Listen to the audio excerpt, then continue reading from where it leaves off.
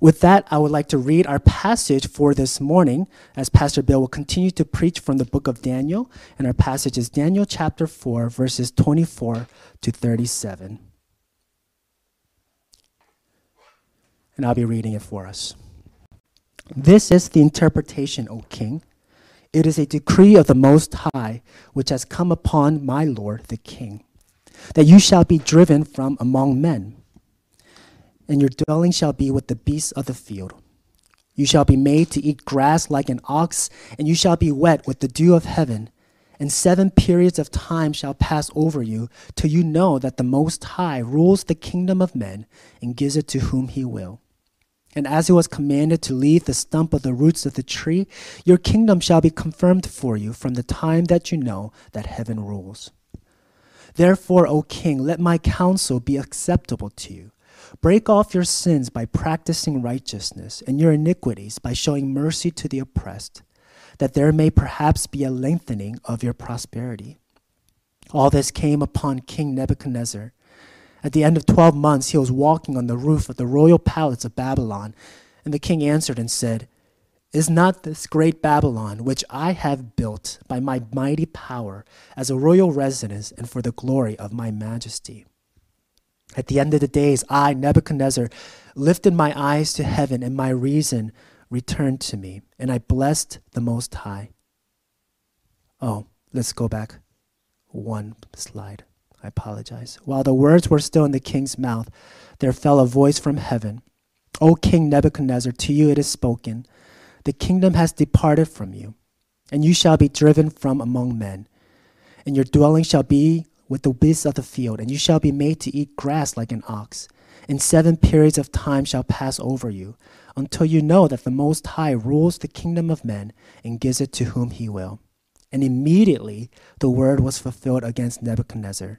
He was driven from among men and ate grass like an ox, and his body was wet with the dew of heaven, till his hair grew as long as eagle's feathers, and his nails were like bird's claws.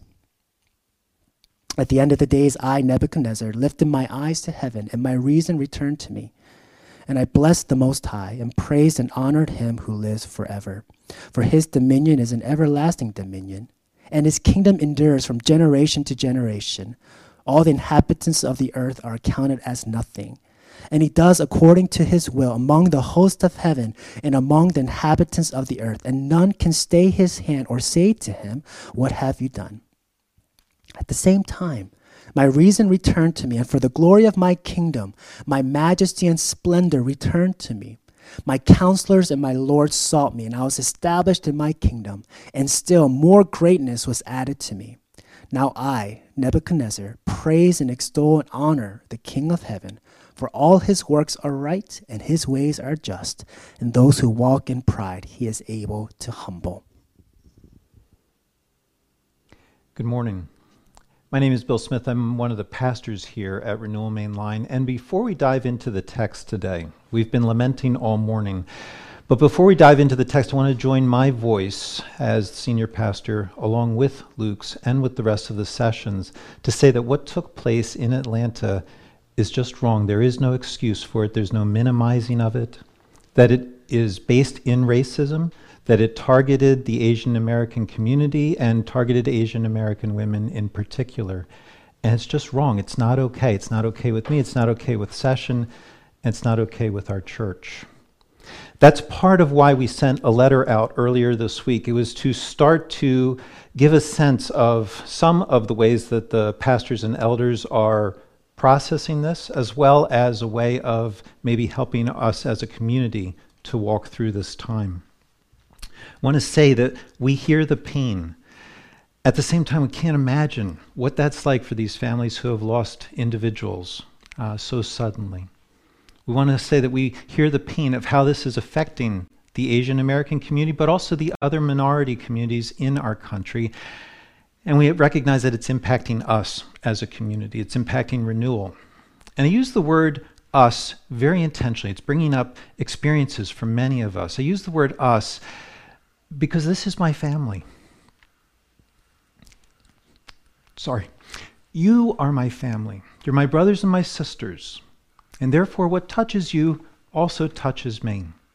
I know that it can't to the same extent. I know that I don't feel it in the same kinds of ways.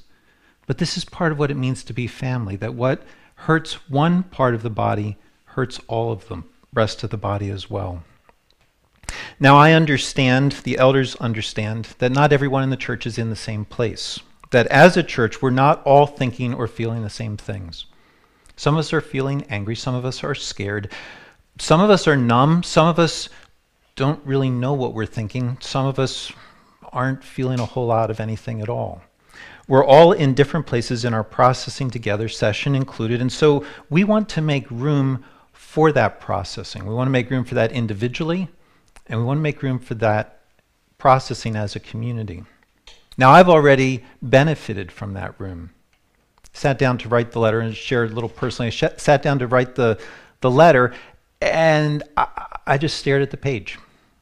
I didn't know how to start, where to go, what kinds of things to say. It took hours to write the draft. Sent that round to session, had a couple other voices from outside weighing in, really helpful voices. And then we were listening back and forth, and we're responding and rewriting and going through this long process, which was really helpful for me. It's not just for me, I understand that, but it was really helpful for me to get a better sense of what this means to my brothers and sisters. I very much appreciate the people who have been willing to come alongside and say, this is a little bit of what this tastes like for me, what it feels like. What the session and other friends have extended to me, this process, is what we want to have as an entire community. The process of learning to be touched by what has touched someone else. And that's where the church does have something special to offer this world. Our world can and should denounce evil. It has to make it much harder to carry out hate. But our world does come up against a limit, because our world does not have the tools to change what's taking place inside of someone's heart. We can't take someone who hates and make them someone who loves.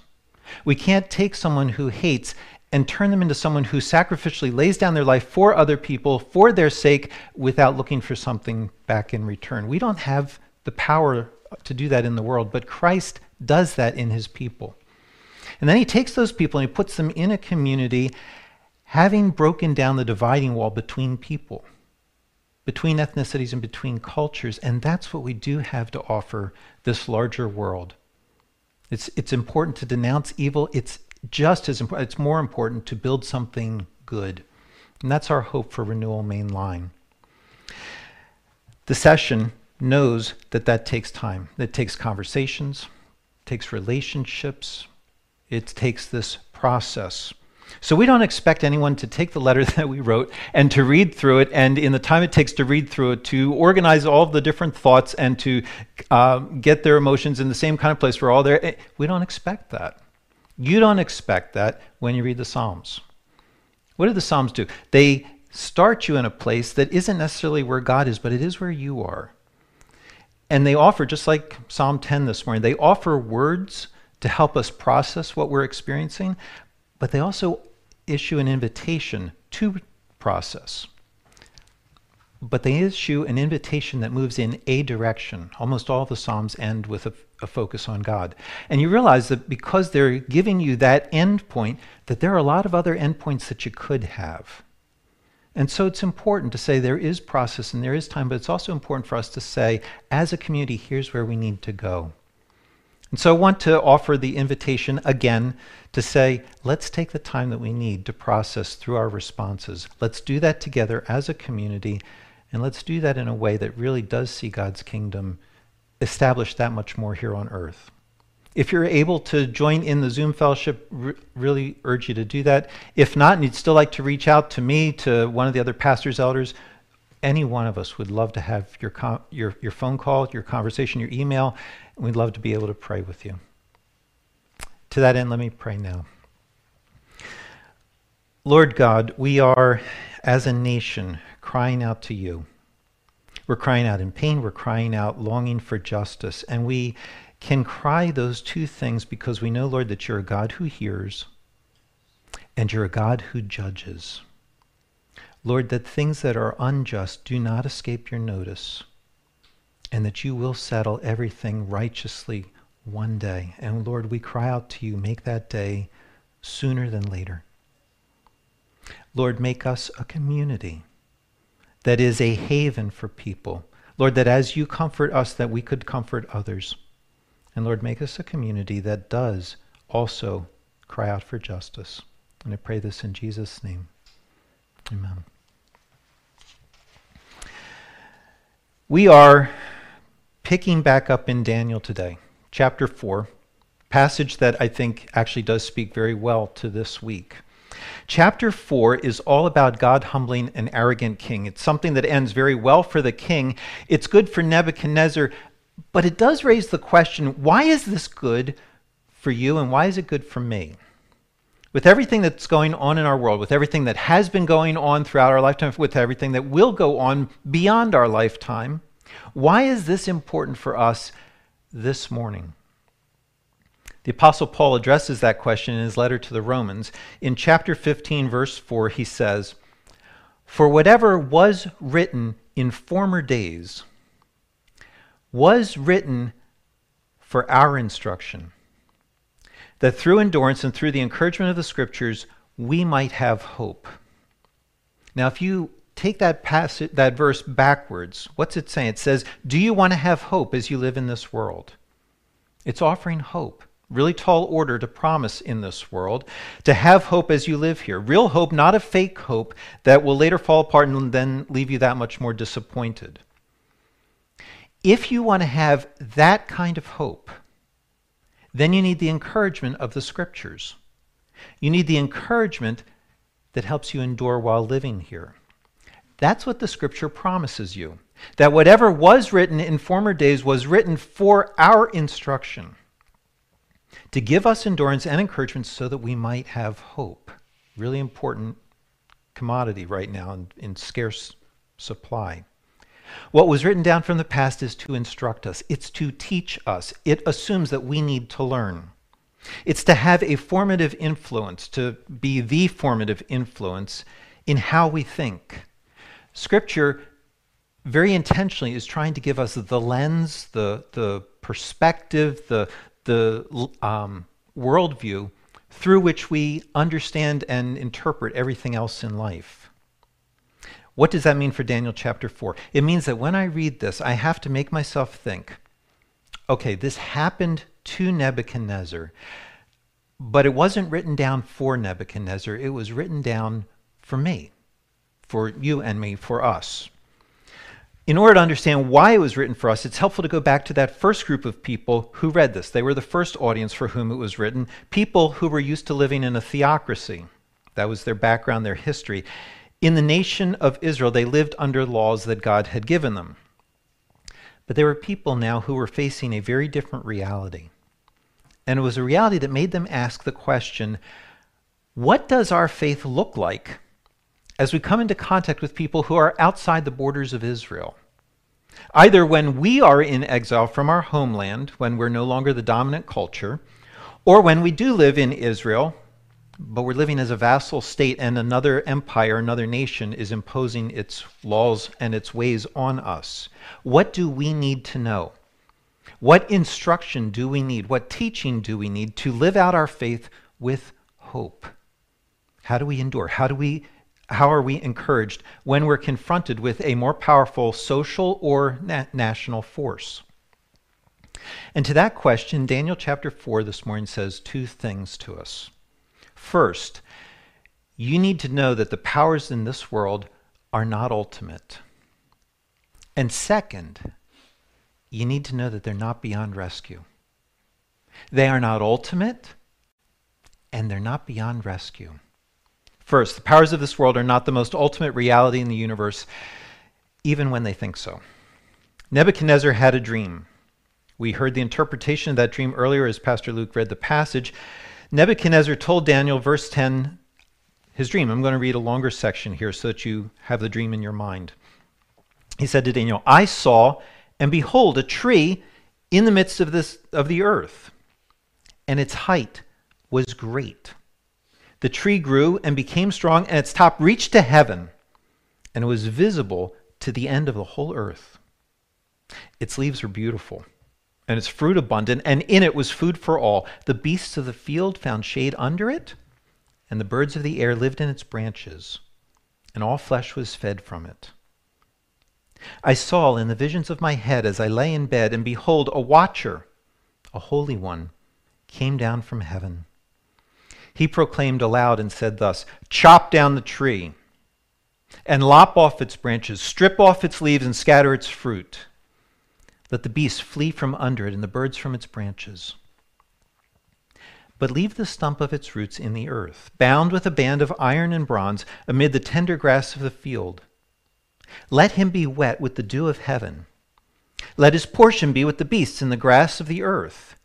Let his mind be changed from a man's, and let a beast's mind be given to him. And let 7 periods of time pass over him.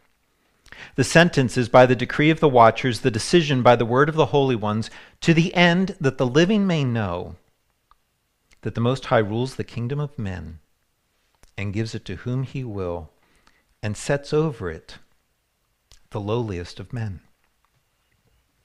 Now, we've already heard the interpretation of the dream in this message, that Nebuchadnezzar himself is the tree whose top reaches heaven, whose branches are visible to the entire earth. That he's not only the most powerful, the ruler of the most powerful kingdom on earth, kingdom that shelters and provides for all the people on earth, but he's also the connecting point. His top reaches heaven. He's the connecting point between earth and heaven. He's the link between heaven and earth that is to rule here in a way that represents heaven's interests, that rules according to the way that God would rule. But Nebuchadnezzar has ignored heaven. He's not ruled in ways that please God, but he's thought too much of himself and his own power. You hear that judgment in the words that come out to cut him down. The judgment that he's going to lose his sanity, that he'll take on the mind of a mere beast, the judgment that he'll live like a beast, and eventually, verse 33, he'll even look like a beast. And that judgment is going to happen until what? Until he knows, verse 32, that the Most High rules the kingdom of men, and that he gives it to whom he will. Until Nebuchadnezzar knows that the powers of this world owe their power to a greater power. They owe their power to God and not to themselves. In other words, what this judgment, this pronouncement of judgment is saying is that Nebuchadnezzar does not know this, not in a way that functionally controls what he thinks and does. He may have heard this, he may even have mouthed these words at times, but deep down in his heart, he does not believe this. Deep down, something else controls him. Something that he identifies at the end of the chapter when he says, verse 37, that those who walk in pride, God is able to humble. He says that the root issue for him has been pride, something that he could not overcome on his own. Now, this is the first time that the word pride has been used in this passage. It's actually the first time that it's occurred in the book of Daniel, which is a little surprising, given that in the last chapter, Nebuchadnezzar set up a 90-foot tall image to himself and ordered everybody else to bow down to it on pain of death. You think, man, if that's not pride on steroids, I don't know what is. But he isn't described there as proud. In his dream, God does not accuse him, God does not say to him, "You're proud." But by the time you get to verse 37 in chapter 4, Nebuchadnezzar sees clearly that the root issue for him is pride. That pride sums up his approach to life. That it forms the core of how he thinks about himself and others, that it drives how he conducts himself. It's obviously dangerous. It's going to get you judged. But what does it look like? How do you tell if someone's proud? We throw this word around, but how do you know? More importantly, how do you tell if that kind of pride is inside of you? I mean, sure, if you go around setting up 90-foot tall images and ordering all of us to bow down, we might have something to say to you. But what does it look like if you're not doing that? What does it look like if you're not sitting at the top of the most powerful empire of the world? What does it look like if you're sitting in your living room instead? Now, a key way to understand what this looks like is to see what Nebuchadnezzar did right before God's decree went out. Right before he lost his mind, verse 29, he was walking on the roof of the royal palace of Babylon, and he said, "Is not this great Babylon, which I have built by my mighty power, as a royal residence and for the glory of my majesty?" And immediately, verse 31, while the words were still in his mouth, a voice came from heaven and said, "The kingdom has departed from you." In other words, cut him down. Now, did you get the connection? There's something in what he said that triggered God's judgment. Something in what he said that shows he's proud. Some evidence that pride has him in its grip and that it controls what he says and does. He's out there on the rooftop. He's looking over Babylon. And according to everything that I have read, Babylon was amazing. It was magnificent. It's the home of the fabled Hanging Gardens. It was a city filled with building and renovation projects that Nebuchadnezzar had started. It was surrounded by a double wall to protect it. One of those walls was apparently so wide at the top, that's the narrow part, at the top you could drive 2 chariots by each other. It's a great city. But as Nebuchadnezzar looks out over it, he says 2 things that show that pride is ruling him.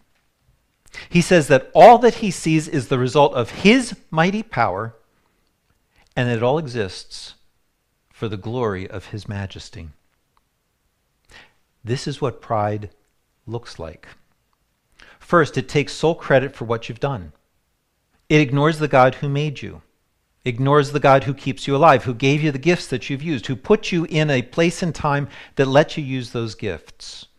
Pride ignores all of that and says, "Is not this great?" Whatever this great is. Is this not great, which I have built by my mighty power? It sees no connection, no necessary connection between God and your power, between God and your accomplishments. That's the first thing that you need to see about pride, that it takes all the credit for what you've done. Second, pride sees yourself and your own glory as the primary endpoints toward which you bend your power. It assumes that the things that you have are to benefit you, that they are for the glory of your majesty.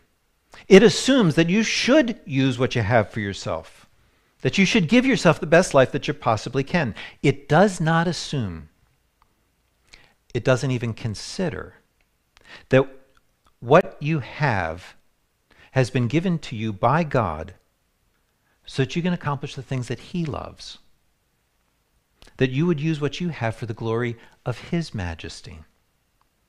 Pride neither relies on God or orients itself toward God. It's the expression of a life that says, I don't need God and I don't owe him anything. It's the expression of an autonomous life. An autonomous life which is utter insanity if you think about it. It's a life that did not give life to itself, that didn't birth itself, that didn't select its own gifts and abilities, that didn't surround itself with the resources that it has. It's a life that is completely dependent on so many other things, and yet it's a life that shuts all of that out, that says, I give myself everything that I need. I use what I have for my own reasons because I am the most ultimate part of my world. I'm neither dependent or accountable to anything or anyone. That's insane. Actually, God says it's worse than insane. It's beast-like. It's a loss of your humanity. By rejecting your connection with God, you simultaneously reject being human like God made you to be. You cease living like his image, like his reflection, and you become like an animal. Now, that was always true of Nebuchadnezzar. He's always had that beast inside of him. You get glimpses of this every now and then when someone crosses him, when he doesn't get his way. And then that beast that's been hiding in that human exterior comes out.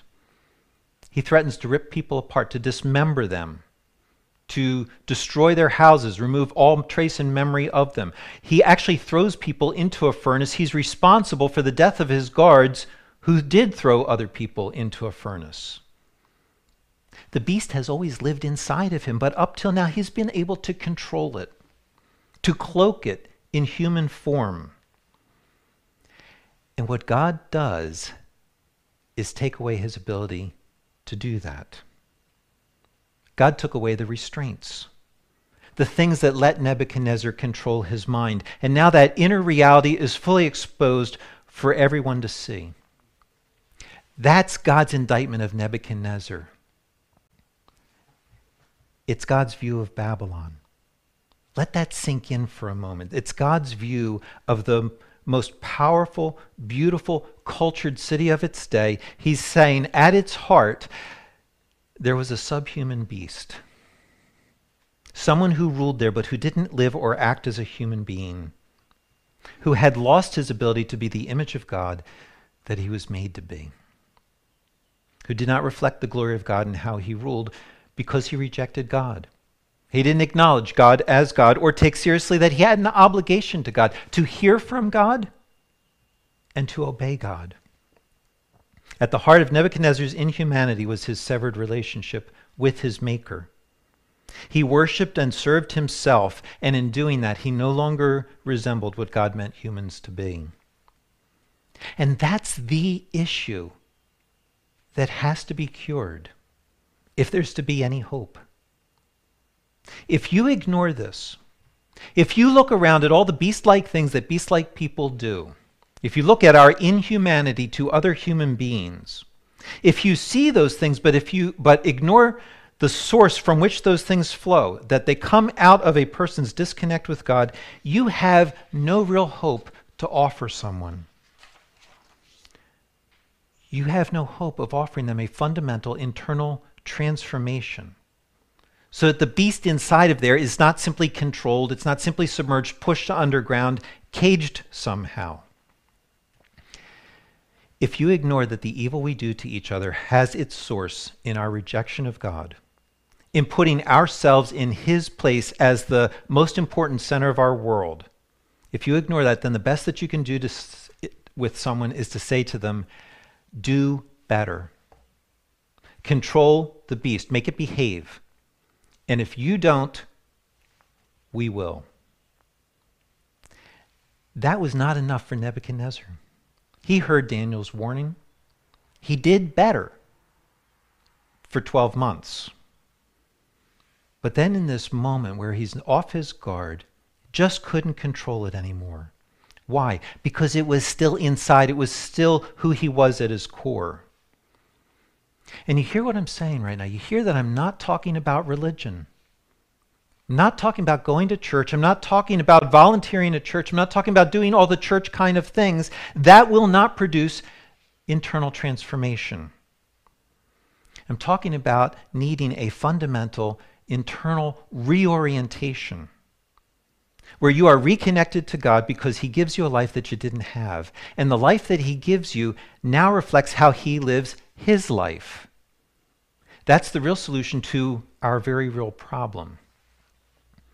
But if you ignore the underlying cause of why we mistreat each other the way that we do, and if you ignore the radical transformation that we all need, then you'll be able to do what? You'll be able to see the evil that comes out. You'll be able to name it, to trace its history and its origins, to study it, to denounce it, all the things that have to be done, not minimizing that. They're the things that we're doing regarding the shootings in Atlanta. You can go back into the scriptures. They're the things that Israel's prophets did regarding the sin of the Israelites. It's an important part of calling people and societies to repentance. But if you don't take that next step and tie the sin that you can see to an individual's or a society's rejection of God, all you've done is classify what kind of beast it is in front of you. And you'll have said to it, control yourself. You can call people out for being beasts. We should. We need to. We need to call ourselves out. We're not any different. But analysis does not have the power to change someone. Only God can make someone fully human inside and out when they've rejected him. Because only God can give you a heart for him when he didn't want one in the first place. And that's what ought to amaze you about this passage, because it ought to amaze you about God. It's amazing that he would do this for any of us. We only catch a glimpse of each other's nature at this point in time. God sees the whole ugliness. He sees everything about me all at the same time, all at once. And he doesn't turn away from me, doesn't turn away from us. Instead, he moves toward us with transformation on his mind. And that's hopeful. God does not turn away from a frightening, threatening, dangerous monster called Nebuchadnezzar. Instead, he moves toward him. And he moves toward him to do two things. Number one, to say, this far and no further, your power is not ultimate over this world. That's point one. But secondly, he comes to do for Nebuchadnezzar what Nebuchadnezzar cannot do for himself, to remake him. And that's where real hope is. And that's the real hope we have to hold for ourselves. It's the real hope we have to hold for the world around us, the world that God has sent us to. So point two, the powers of this world are not beyond rescue. They're not beyond rescue because God is involved. Now, if you go back through this chapter, there are so many ways that God is involved, it's almost embarrassing. I'm only going to race through them really quickly, but invite you to go back this afternoon and meditate on how much God does in order to rescue this man. This man that many of us would just walk away from, run away from. Notice first, what does he do? He gives Nebuchadnezzar a dream.